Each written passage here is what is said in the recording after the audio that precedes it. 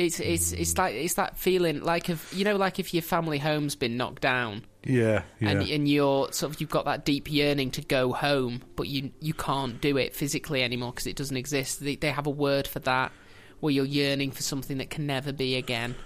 And it's here we go. Homesickness for the life you wish you had. Sensucht. Yes, that's the one. Sensucht. So beautiful. The German language. It'll just be like false. It'll just be like two obsolete German words for false and nostalgia stuck together. Though. Yeah, it's just a compound language. It's not like every animal is some kind of pig. Yeah. Everything's something Schwein. Tall pig, short pig, fat pig, tasty pig. Giraffe. As tall pig. Long pig. Oh, whoa. Now we're crossing concepts. Hey up, I'm Joe Heathcote and this is Consistently Eccentric, a podcast where I will attempt to teach a friend of mine a lesson from British history, focusing specifically on the lesser known and less believable people and events that the history books tend to leave out. So let's get started with... So, are you actually ready for a story, do you think? Or have we gone beyond? I'm ready. Okay. So, this story starts in the Victorian era. Yay. And your three words are engineering, Manchester, and ecstasy. Sounds good. So, Henry Royce was a man who pulled himself up by his bootstraps. The youngest of five... Mm-hmm. He was forced to start working as a newspaper seller at the age of 9 following the death of his father. Grim. Though it's fine, because he'd managed to complete 1 full year of schooling before that happened. So he's set. Of course. What more do you need to know? Well, by Victorian standards. So, taking advantage of the generosity of an aunt, Henry was able to start an apprenticeship with the great... Excuse me, I think you mean aunt. Sorry, if they're rich, you definitely have to put that pronunciation on it. Yes, taking advantage of the generosity of a rich aunt, Henry, who probably, let's say, she was in black most of the time in like a very formal dress. Yeah, so he's very austere. Yeah, he's living the full Austen cliche here. Yeah, he had to go to her house, and for some reason, all the floorboards were grey. And she came down the stairs slowly, looked him up and down, and said, "Yes, this one will do," and then sent him off to be sent him off to be. He didn't want to go to the Great Northern Railway. She sent him, but either way, he ended up with an apprenticeship in the workshop. Right. So he showed natural understanding of the manufacturing processes and quickly developed quite a substantive range of skills. He was quick at picking things up. Cool. Sounds like a dude, really. At around the same time, a young toff by the name of Charles Rolls was learning to walk. Oh, my God. And talk, living in the lap of luxury that could be afforded to the son of a baron. Was he a second or third son of a baron? I don't know, actually. I'm going to assume so, because I feel like you'd know if Rolls-Royce He definitely had a sister. I know that because his sister was amazing, but... I don't know about brothers. So, Baron Rolls. Baron Rolls. That's awesome. So Henry... Like a blues band. We're going to have to leave him because he's not that interesting at the moment. He's a toddler. So he's doing toddlery things. Cool. While Henry's in a forge, yeah, being burned and learning how maths works. Yeah. Well, Henry spent his 20s setting up a company in Manchester making domestic electric fittings. He started with just 20... It's interesting, actually, isn't it? Because at that time, all the electric fittings would have been completely non-standardised. Oh, yeah. If you got your electricity fitted into your house by Company A, you then had to make sure that everything you bought was compliant with Company A's fixtures and fittings. Some of the appliances came with a range of up to 30 plugs, because depending on which... company you went with. Were part of, yeah. You might need plug 26B, but make sure you get the flanged version, otherwise you're going to be screwed. So he started the business with just 20 quid. You see, just like this. I know, but still. Yeah, okay. It's not a lot, and he was eventually able to expand the business to begin making dynamos and electric cranes. Rains or cranes? Cranes. Cranes. I've not seen a picture. I think that within workshops, I think there are little cranes that might pick for up like an lifting engine up block. pallets Yeah. and such. Yeah. He found time to marry a woman. Again, you always phrase it as marry a woman. Like, Okay. Do you want me to give you her name instead? no. It's not the sexist angle. It's just like. No, I have her name. Up until the year 2012, like you can just say married because no one was allowed to marry someone who wasn't of the opposite gender. Well, so that I can't be. I will give you her name so that it's clear I'm not making some kind of joke at her expense. Okay. Go for it. Fair. She was called Minnie Punt. Oh my god, no, she wasn't. Yes, she was. She was called Minnie Punt. You are lying to me, sir, and I claim my £5. Well, she was called Minnie Punt, but obviously after she got mauled, she was Minnie Royce. And she moved with her husband to Chorlton-cum-Hardy.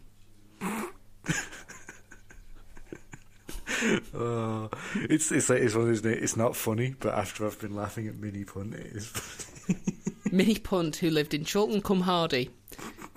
No wonder the Americans think we're parochial and hilarious. Yeah. Well, I am of the opinion that part of the sort of draw of marrying Henry was that she could call herself Minnie Royce. What is Minnie short for? Millicent? Possibly. Well, as far as I'm aware, it was her full name. They just called her Minnie. Fair enough. Yeah. And this was before Minnie Mouse, so they didn't even have that excuse. I mean, So- that's not an excuse. That's terrible. To be honest, for a Victorian man, yeah. he's built up a business, he's married a wife, Yep. which means he's probably going to start having children, as was the Victorian way. He probably wears a stovepipe hat. Yeah, 'cause so an he's engineer. he's living the proper Victorian life. Yep. So let's go back to Charles. He by this time he completed his studies at proprietary school and was enjoying his time at Eton. You've done that deliberately. I know you've done that deliberately. Why? Proprietary school. You've done that deliberately. Come on. Fine. Well, anyway, he was enjoying his time at Eton. Here, he had developed an interest in engines. Spending so much time covered in oil, he was given the nickname Dirty Rolls. Oh my god. The upper class, they're exactly as incompetent at everything as they are at governance. Come on, dirty rolls. You can't even come up with something better than that. My brother told me that he was on the train not too long ago, and there were some posh kids. So I'm assuming they were going to Merchant Taylor's. But he said that he was listening into their conversation, and they were sort of having a game of one-upmanship. These were about 13, 14, and it was about things like how big their houses were. Oh no. And he said, but the bit at which he really couldn't stand it anymore was when they started mocking one of the group and bullying one of the group because he didn't listen to a certain classical composer. He's like, I just realised I could never understand that world. I mean, I think it was Chopin. And he's like, I couldn't. Even if I was listening to Chopin, I wouldn't know. right, I'm gonna like, I went to that school. I'm gonna tell you right now, those are the nerds, okay? Because the actual popular kids wouldn't know what classical music was if you beat them to death with a piano. Like, trust me, it's rugby all the way, and then maybe football. No, sorry, rugby all the way, and then cricket, and then maybe football. Well, either way, dirty rolls. So Yeah. that's where we're at. I'm That's just the level surprised of that mockery. Eton allowed them to mess with engines. I would have thought that would be like very definitely I don't know if below their Eton. pupils. I don't know if Eton did. I you He's know. just too posh for them. Like, he turned up with 3 men and a portable workshop. You know, like, well, he is I'm a going baron. to do this now. Okay. So this was the same year that Henry Royce was building his first electric cranes, and Charles Wills accepted. He was accepted to Trinity College at Cambridge, studying mechanical and applied science. Yeah, I mean, Trinity College has always been the go-to place for the upper class, hasn't Isn't it? when it they get to relatively Cambridge? young, Trinity College? Yeah, it was. As I understand it, and this is not a thorough or complete historical understanding, it was basically started so that Toffs had somewhere to go, because like all the other colleges weren't exactly like equal opportunity, but they would take anyone who showed academic aptitude. So Trinity College was like, Well, Okay, let's get all the money people together and do money things. in terms of mechanical and applied sciences, we can at least say Charles did have an aptitude. And his interest in engines led him to Paris in 1896, where he bought his first car, A Daimler, I a assume. Peugeot Phaeton. Oh, really? Yeah? They had cool names back then. Yeah. It was completely exposed to the elements, had no doors, and super thin wheels, like bicycle wheels. But Yeah, well, Dunlop hadn't even invented the tyre at that point, had they? in terms of optional extras, it did have a wicker basket on the front for storage. So that's good. Take inspiration from what you see. Yeah. There's a Frenchman with a bike on the wall going, I know. I know what I would put in my car. Well, he was such an early adopter of this new technology that he had to join There weren't even roads. No, he had to join the Automobile Club of France, as the British Just it wasn't version one. hadn't been set up. His car was also the first one ever registered in Cambridge. He had the first car in Cambridge. Not the first car in London, or not the first car in the UK. I think it was within the top 5. It was in the first 5 cars anywhere. Oh, well, fair. But it was definitely the first one in Cambridge. That's all we can verify. You can't prove anything about London. Mad stuff happens there. He managed to graduate Cambridge. I mean, a shocker that a baron would manage to graduate. If Prince Charles can manage it. I'm not even convinced he can read. But he couldn't seem to settle at a job. He was waiting for inspiration to strike, but as he was born into privilege, It didn't really matter. he wasn't in a hurry. It can strike whenever. And as the 20th century began, he continued to just indulge in all types of transport, having a keen interest in cycling and ballooning, as well as his love of automobiles. God, I mean, so basically he was Mr. Toad of Toad Hall. Poot indeed. That's amazing. Well, I mean, if you had to pick any life, like Mr. Toad of Toad Hall, but real, it's like that's got to be up there as choices. What do you do? Well, I mainly live in a big house and do whatever I want and eat whatever I want and go wherever I want, and all my friends do whatever I say whenever I tell them to do it. Even though they moan about me, they still say yes every single time. Like, because I'm rich. You're going to have to turn yourself up a little bit, because we're losing you. because it ain't Badger Hall, it ain't Ratty Hall or even Mole Hall. They all live in the riverbank. So that's where Charles is at, turn of the century. So we're going to go back to Henry and see where he's at, if that's okay. He was facing a crisis. His business was failing due to competition from German and American companies who could make the same products, only cheaper. So he bought a small car. Oh no, this is Royce. His Yes. business is failing, but did he buy this? I'm assuming he didn't buy the small car to distract himself from the failing business, because that would have been horrendously irresponsible. So his business was failing, and he decided he was just going to tinker with a small car he bought.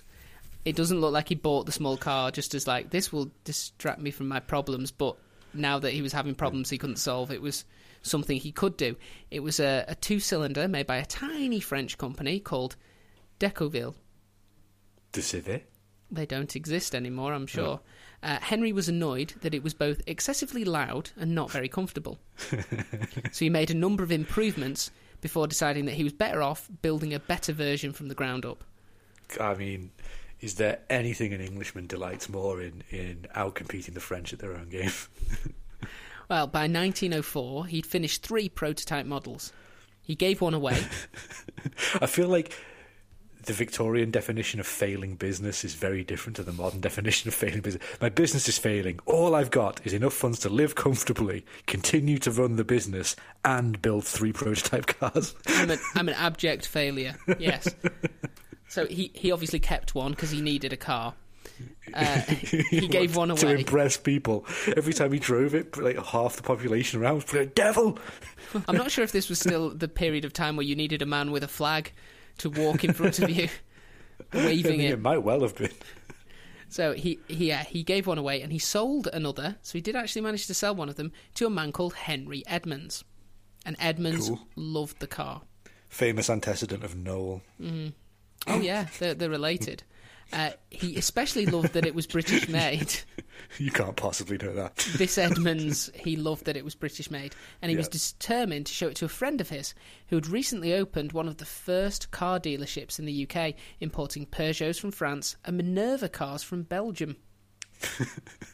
God, what a weird alternate timeline it would be where Belgium became a powerhouse of car manufacturing with Minerva. Can you guess who the friend was? I want to say Charles Rolls, good old dirty Rolls, but no, go with your first thought. Go with it. I was hoping this wasn't some sort of a horrible gotcha moment. It was actually his sister, the smart one. No, it was Charles Rolls, although his sister is definitely the smart one. He had opened this dealership after receiving a small gift. Was this a Donald Trump style small loan of $1 million? Well, it was a small gift of £6,000 from his father. Jesus, £6,000 in the 1890s? He's not Donald Trump because it's the equivalent today of only £750,000. So what could you even do with £750,000? Ridiculous. Well, you can just about set up a car dealership, but only just. Just about. They had to get the bog standard espresso machine. Cars made of solid platinum. Yeah, it turns out his enthusiasm for all things with an engine, it made him quite a good salesman because he was genuinely enthusiastic and he could answer your questions. I suppose that, it makes him better than most modern salesmen. The guy who sold me my car, I was like, how long do I have to charge it for? He's like, don't know. And then when I went back for my first service visit, he was like, what kind of mileage are you getting? And I was like, about 3 kilowatt hours per to the mile, and sometimes I can get it to 4 if I'm really careful. And he was like, oh, what does that mean? I was like, you sold me an electric car. What did you expect me to say? 7 to the gallon. Idiot. Each gallon of electricity is doing great guns. Sorry. Yeah, Rolls was a good salesman. Carry on. So the car, Edmonds brought the car to Rolls. He had a look over it and he could see the potential for making money. It was quieter than the cars he was selling. It was more comfortable than the cars that he was selling. Uh-huh. It was just in every way slightly better. Slightly better than everything. It was just to a higher quality and standard. And he agreed to meet with Henry Royce in Manchester on May the 4th, 1904, Star Wars Day. Although, regrettably, neither man would live to understand why it had that name. They've been doing it for centuries. The prophecies say. No one knows. They just had to take it on faith that was what it was called. Charles said he would provide the financing for as many cars as Henry could make, selling them under the name Rolls-Royce, which, when you consider the person who invented, developed the car, surely it should be Royce Rolls. Yeah, but Rolls is a salesman. It's like, it just sounds better. Yeah, but he's right, because if you put Rolls second, given the fact that public schoolboys run this country and public schoolboys have public schoolboy sense of humour, Royce Rolls what? Fnar, fnar, fnar, fnar, fnar. Royce Rolls downhill, fnar, fnar, fnar. Fair enough. I can see the problem. You've put it out there quite well. So the original design was unveiled as the Rolls-Royce, and it had a stonking 10 horsepower, and it was released at that year's Paris Salon. I mean, that's probably even the most wealthy nobleman. That's like 6 more horsepower than they had on their carriage. So. Well, it didn't take them long to add a 15, a 20, and even a 30 horsepower model. When they announced that, was it the equivalent of like ladies waving fans and fainting and stuff? 30 horsepower. The cows will die when it rides past. No, what was the old thing? A man wouldn't be able to live at such speeds. As soon as they went over, I think it was about 20 miles per hour. It's like, man cannot travel that quickly. They will surely just explode. His organs will be expelled violently from his anus. Yeah, well, Rolls wasn't worried about any of those concerns as he promoted the cars by taking them to trials and races. It was definitely not an excuse for him to have fun. It's not like he just suddenly stumbled upon his own works team that he could use. Yeah, it's like back in the day when back in the 80s, when the business that I now part own was like a different scale of business. And one of the main sales events that they used to go on was, we're going to get everyone, get in a helicopter and go to Silverstone for 3 days. Why? To sell colour cards. Really? That's how it works. That's business. It was in the 80s. Well, don't worry, because I know the Toff's having fun, but Royce, he's having fun as well. Just trapped in his He workshop, got to pumping set to out. work, designing an all-new 6-cylinder car from the ground up. Oh, really? So this was the first 6-cylinder car? I don't know if it's the first one, but it's the first one they designed.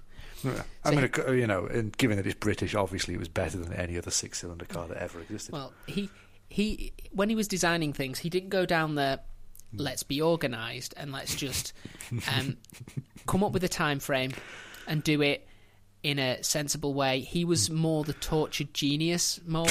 So he would spend 7 days in a workshop, come out with an engine, then blow it up. he would obsess. He would barely eat or sleep for weeks at a time, and he literally was destroying his health to try and get this thing perfect. He's the Edgar Allan Poe of engineering. Pretty much.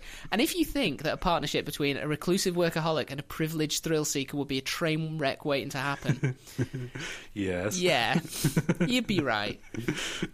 Fortunately, though, for Rolls-Royce, they had a third man, Go on. Claude Johnson. Although he was known by all as CJ. But he liked to tell people that he was the hyphen of Rolls-Royce. he was the thing that held them together. Claude organised the setting up of a brand new factory in Derby. The factory being obsessively designed by Royce, naturally, because he had time to design the factory to build the car as well as designing the car. Because when you don't sleep or eat or do the normal human functions, you find you have a lot more free time to do these things. What are you sustained by? Self-loathing and oil. But obviously it needed someone like Claude to actually make it happen. Yeah. And Claude happened to know the 1906 version of Rupert Murdoch, a newspaper owner called Alfred Harmsworth. Harms, really? Yes, Harmsworth. He should trade names with Rupert Murdoch. Rupert Harmsworth would make more sense. Yes. But this ensured a lot of favourable publicity for the new car. Production on his 6-cylinder model, named the Silver Ghost, commenced in 1908. Beautiful. It was the smoothest and quietest 6-cylinder car on the market, advertised as the best car that money could buy. A claim that most car enthusiasts, though, agreed was completely true. Yeah, like, that's great, but isn't it depressing to know that even if it was that good, like, Rolls-Royce is actually born out of publicity bullshit? Well, no, because they lived up to the hype. It seems like they was like, suppose. we're paying for this press, but then when all the people who would, be the actual it a trend go, makers yeah. had a go, they went, oh, it is. Oh, this is lovely. Yeah. I can feel my legs after I've driven this car. So they've got to the point where they've just built a brand new factory in Derby. They've got the most sought-after car rolling through off the It's production called the line. Silver Ghost, It's which called is the epically Silver cool. Ghost. It's basically named after a pulp hero It's that didn't exist. beautiful. Yeah. Everything's going well. Yeah. But Rolls' focus was shifting again. No, well, he's done it now, hasn't he? Like, that's the problem with a rich dilettante who's in it for the thrills. Well, Like, you see, the early 1900s, he'd become increasingly obsessed with developments in aviation. I was just about to say, I bet it's planes. I bet it's flipping planes. Before that, he'd won awards for the longest balloon flight. But, having seen the flying machines of the Wright brothers, he wanted his own engine-powered vehicle in the sky. I mean, okay, but the Wright brothers were still a good, like, at least 4 years away from getting a decent... No, wait, hang on. This is 1908. When did they do their first flight? I can't remember. Wasn't that 1906? The Wright brothers have flown at this point. Oh, right, okay. In the story. Yeah, okay, fair enough. But I thought they were 1913, but that must be wrong. He didn't really want to go to the Wright brothers. He had a guy who could design things, and really quickly, because he didn't sleep. So he began trying to pressure an already very overworked Royce to design him an aero engine, just because he wanted one. Improve the car. Make a factory. No, it wasn't improve the car. It's, right, we're done with those cars. make new ones. Also make the factory that's going to make the new ones. I didn't mean improve the car. I didn't improve the Silver Ghost. I meant improve the car. Oh, sorry. Yeah, the vehicle. just do it again, only better. How? What? It's just more. Yeah. More. What? I don't know. More. And as he's in the middle of those two projects, also, I want an engine for a plane. Yeah, build a flying machine. Does anyone know how they work? No. There's some guys who seem to have kind of a handle on it, but even then it's quite sketchy. It flew across a field once. Well, the result was that Claude was left overseeing the new factory on his own. Henry Royce had worked himself almost to death, and Claude sent him to recuperate in the south of France. But if you're thinking that he was allowed to just take a vacation, he had a team of draftsmen with him so he could continue designing. Yeah, and also they ordered him to win the Tour de France. Yeah. But the amazing thing was, he was destined to never visit the factory in Derby that he designed. He never set foot in the place. Jesus, really? No. That's a little sad, really. But obviously, he wasn't at that point in a position to build an aero engine. Yeah. So without a Rolls-Royce designed aero engine, Charles Rolls moved on to Plan B. And he managed to convince the Wright brothers to give him a go in one of their planes. I feel like this might end badly. Whatever gives you that impression. So Wilbur took him up for a flight while he was in Le Mans. And Rolls decided after that he was going to buy himself a Wright Flyer. So he bought a Wright brothers plane in 1909. And at exactly the same time, he decided that he'd step back from Rolls-Royce as a company and became a non-executive director instead. So when I say step back, he still wanted to... get the money. Oh, he wanted the profits, but he didn't want to have to do as much. Although, what he'd been doing for the past 3 years, not sure. Yeah, it doesn't sound like a lot. Going to lots of parties and talking up his bitchy car. So the following year, in 1910, after receiving the second aeroplane licence in the UK, and before you ask, I do not know who got the first. He's always just behind, isn't he? Yeah, he's almost there. He's the almost man. Although he did, this is the thing, in 1910 he did set 2 records. Fastest death in a plane. He was the first man to fly both ways across the Channel non-stop and managed it in only 95 minutes on June 5th. Wow, planes went really far really quickly because you went from sort of gliding across a field all the way to across the Channel twice in one go. Yeah. He achieved his second record a month later on July 12th when he became the very first person to be killed in an accident with a powered aircraft in England after the tail broke off his Wright Flyer during a display in Bournemouth and went from being an aeroplane to a brick that he was strapped into. A death missile. Yeah, well, he hit the ground very hard. Poor bugger. And that unfortunately was the end of Charles Rolls. His sister, though, continued. She set up a female engineering society. She set her own records. She was basically the female version of him, and she had the good fortune to not accidentally die in an accident. I will have to cover her because she is also amazing. So yeah, I mean, I'll be up for hearing her story. I know literally nothing of it. So we're down one half of Rolls-Royce, unfortunately. Yeah. We've lost the charismatic salesman. We've just got the neurotic engineer. We also have reliable old CJ though.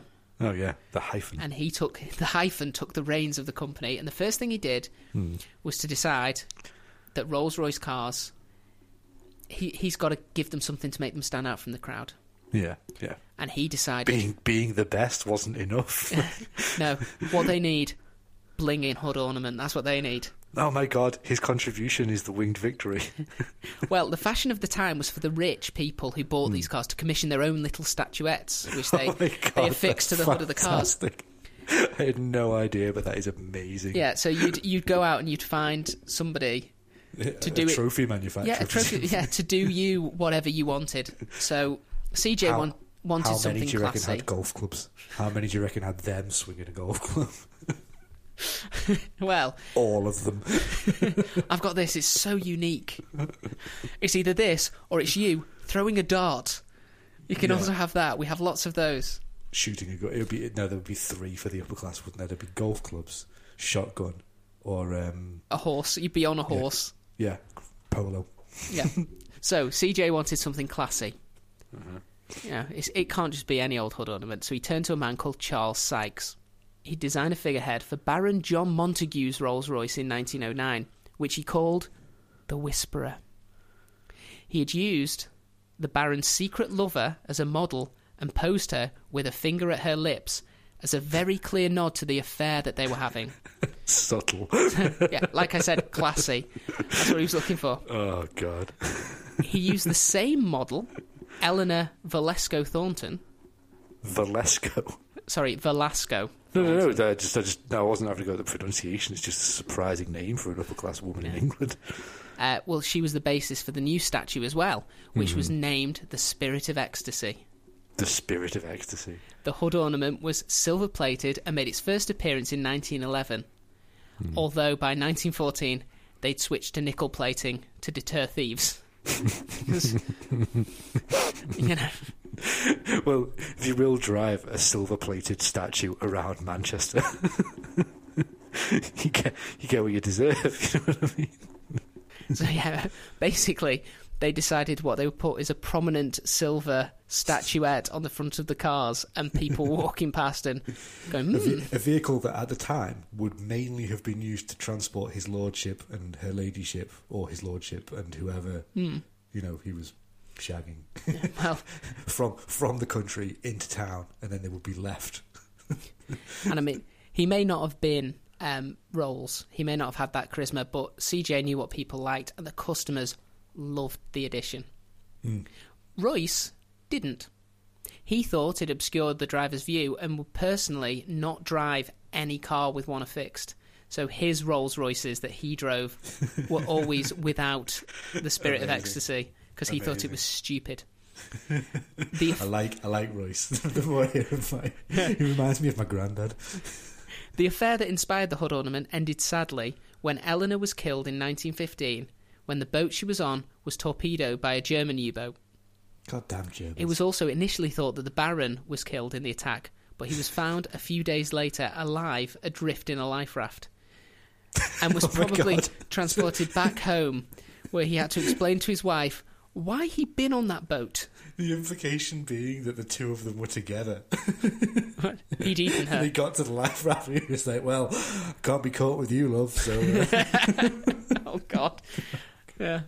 Well, maybe he kept her, and then after a couple of days, like, I'm hungry, and technically, as a baron, I have the authority and the seniority in this partnership, so... The little-known 17th clause of the Magna Carta. Gives all barons a few days later, adrift, but strangely full, in a life raft. Weeping.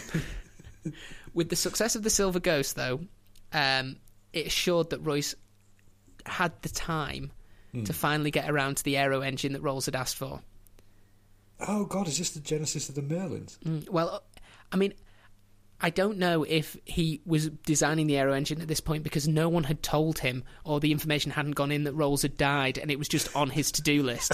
It's like, well, make the most successful car, the most luxurious car. Right. Oh, it says I need to make an aeroplane engine here. Okay.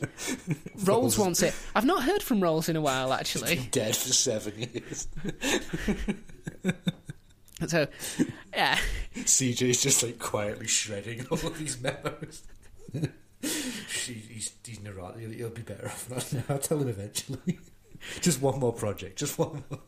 Just turn up a little bit on your mic, and then we're perfect. Sorry. You leant back and... That better? Yeah, that's fine. Sorry. Oh, it's fine. People understand there's kinks.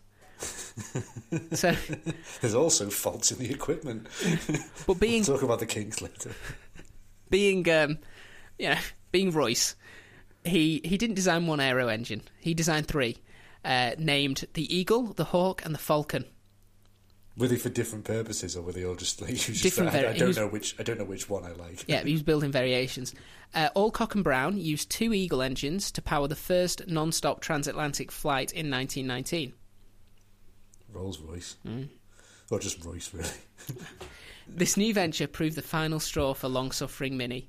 She'd had enough of slowly watching her husband kill himself through overwork and divorced him after 19 years. Going back to being mini punt. Sadly, Had they had children? no. And I'm not confident that Royce would even have noticed. Such was his dedication to the perfecting of his new designs. Yeah. Because the war years had been good for Rolls-Royce. I'll bet they had. Of course they had, because when you're Well, looking... officers need staff cars, damn it. No. When you're looking to provide armoured vehicles, you want them to have the smoothest ride. I forgot. And the Silver Ghost provided the base for all the armoured vehicles used by the British Army. For the M1 tank. Well, the armoured vehicles, not the tanks. Oh, right. So, yeah, the Silver Ghost was also the Army's preferred transportation. But following the war...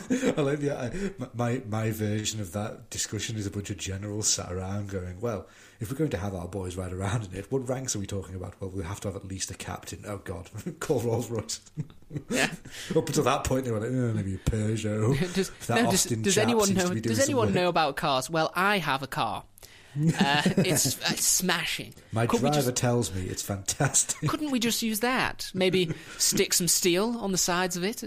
I've got to say, your posh accent was amazing. Then your that was the elongation of the was perfect. Perfect. I don't do very good accents, as you know, but occasionally you pull it out of the bag. Yeah, occasionally it works just through fluke. Yeah. So obviously, as with any company that makes money and profits off a war, as soon as the war ends, you're bound to hit a slump. Mm-hmm. Royce, he's the only guy who can pull them out of this slump. So immediately after designing the 3 aero engines, when he was asked for one, he decided he'd design a completely new model, the Phantom, which was released in 1925. Massive acclaim, or massive acclaim. How does this guy keep doing it? Yeah, I mean, okay, he's completely neglected all personal relationships, and apparently, I mean, until somebody proves otherwise, I'm going to assume didn't notice his business partner had died. Well, it got worse because the following year, 1926, CJ died as well from pneumonia. Did Royce notice? Well, against all odds, it was the workaholic who was sickly anyway, who was the last surviving member of the original trio. The fire in your eyes drives you on, mate. The fire in your eyes. Apparently, it's the only thing driving him on. He hasn't eaten since 1900. And he's not changed his shoes since 1863. Royce was, I'm guessing, told about the death of CJ, and they probably took the moment to sort of mention that Rolls was dead as well. Grunted and picked up a wrench. And started his design on the new R engine. Initially sketching designs in the sand on the beach near his home in France to explain the principles to his team of engineers. Less than a year later, in 1929, the engine that he designed on a beach with a stick set a new airspeed record of 357 miles per hour. Do you know what? It's like when Britain was throwing out insane geniuses like that, you gotta. No wonder the rest of the world thought we were crazy and was also terrified of us at the same time. Oh, you think that's an achievement? 357 miles per hour. Yeah. Royce was livid. He was. See, this is what I'm talking about. The French, if the French had done that, it would have been like Légion d'honneur, throw 17,000 chorus girls and give them a castle. Well, in Britain, we put down a cup of tea and went, quite. He was told that that's how fast it had gone, and he said it's too slow. And he spent what? He spent 2 years tweaking it until he was able to get the speed up to 407 miles per hour. Lunatic. And by this point, he'd been working so hard, he'd again worked himself close to death. Like I swear to God, I know this is insane, and I'm not knowing like this, but I strongly believe that Royce was reincarnated as my grandfather. Well, yeah, so he's worked himself half to death again for the second time, and his engineers, the surviving engineers that he had. I'll tell you the story of my granddad one day, but that happened to him. Okay, well, twice. Let's see if this happened. So his staff, because they're just his staff now. He's sort of, through process of elimination, he is the head of the company. Yeah, what happened to the shares, I wonder? Well, need some heroic lawyer story to tell us about that. They decided he needed cheering up, so they bought him a present. A car with a statue, and he frothed into a rage and died. It was the Bentley Car Company. God save bro. Yeah, they bought him the Bentley Car Company. Really? Yeah. Holy And cow. they brought a new prototype model for him to have a look at. He loved it, but having had a look at how it was set up, he suggested that a car like that needed some form of adjustable suspension because it was too fast.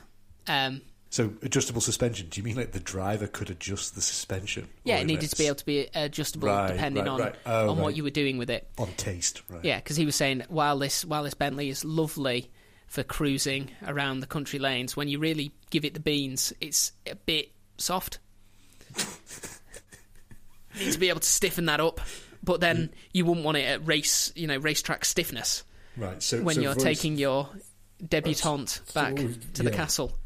You need something with a bit more give in it. Yeah, a bit. But that was just a throwaway remark. We don't need to worry about that. Despite his world-beating aircraft engines, though, the government would not offer a contract to supply to the RAF. Is it because they didn't have a Baron on staff anymore? Because that sounds like something the British government would do in the 20s. Royce was the kind of guy who didn't hear no, though. He didn't. What he heard in his own head was not make it faster. Yeah, not this engine. So he threw himself, the last remaining shreds of muscle and sinew that he had, into developing a new 12-cylinder engine. Yeah. And he finished the design in 1933 for what would later be called the Rolls-Royce Merlin. The power behind the Spitfire. And the Hurricane. Yep. Royce's overworked and undernourished body finally gave up on the 22nd of April 1933 after 70 hectic years. What an absolute madman. Yep. I love him. But the night before he died, he finally got round to sketching a design for that adjustable shock absorber he'd suggested 2 years earlier. And he made his nurse promise to get it to his boys at the factory. Yeah. The note got there Yeah. after he died, but it was added to the Bentley cars from that point on, and it was the first adjustable shock absorber. So even on his deathbed, he managed to design... Reinventing the automobile industry. Because that's what he does. Jesus Christ. The rights to build Rolls-Royce cars were sold to BMW in 1998. Oh, God. And currently, less than 5,000 cars per year are sold to the hyper-rich people of the world. Yeah, well, I mean, the only thing I know about modern Rolls-Royce is that they employ, like, the last great pub sign painter. Like, to do the carriage lines? Yeah, because like, it's all hand-painted, all custom.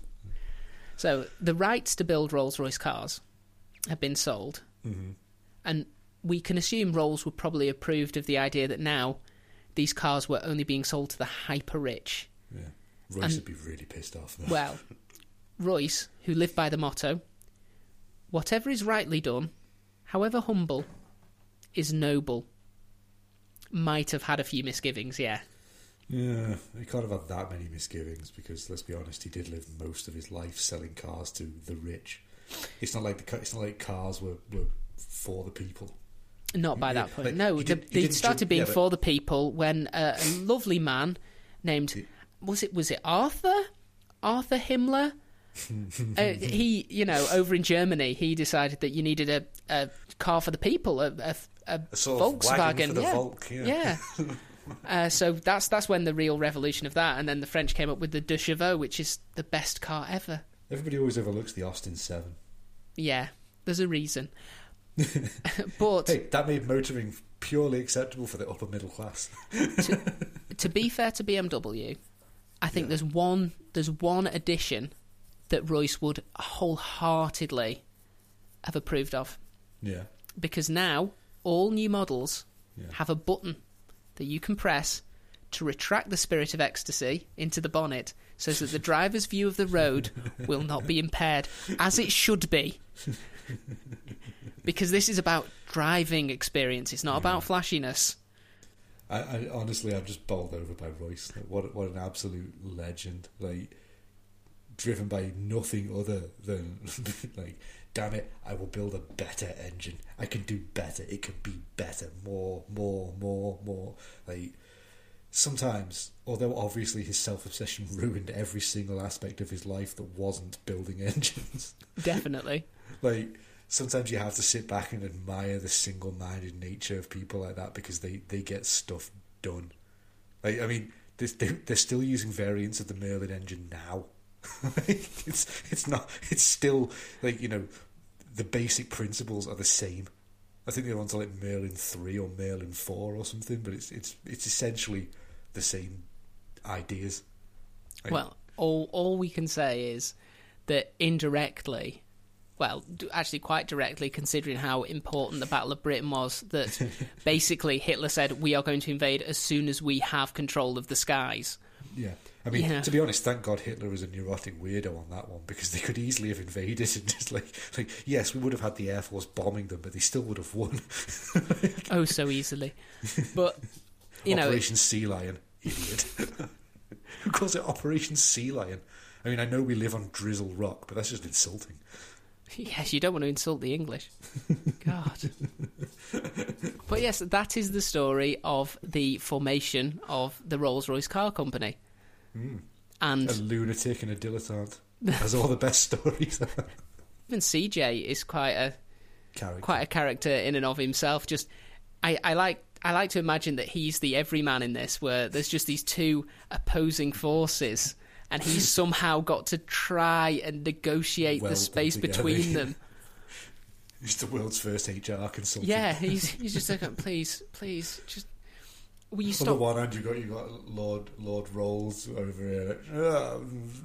Why don't you send me to Milan with a case full of money, and I'll see what I can achieve? And Royce, on the other hand, going, give me metal. I need more metal and fire. Although, to be honest, I think most of it was trying to keep Rolls away from Royce and just being like, do you know what I'd really like? I've seen these things, that hydroplanes. Have you seen these? No. I'm just going to go. Is he in his office? He's not. Spoke to this wonderful chap the other day. Nikola Tesla. Says something about transferring energy through the sky. No, keep him away. That's why on the other hand, if that had actually happened, we might be living in future paradise world by now.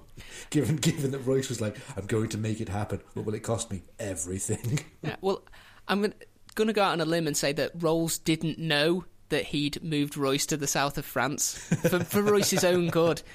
Rolls would be like, where is he? I can't tell you.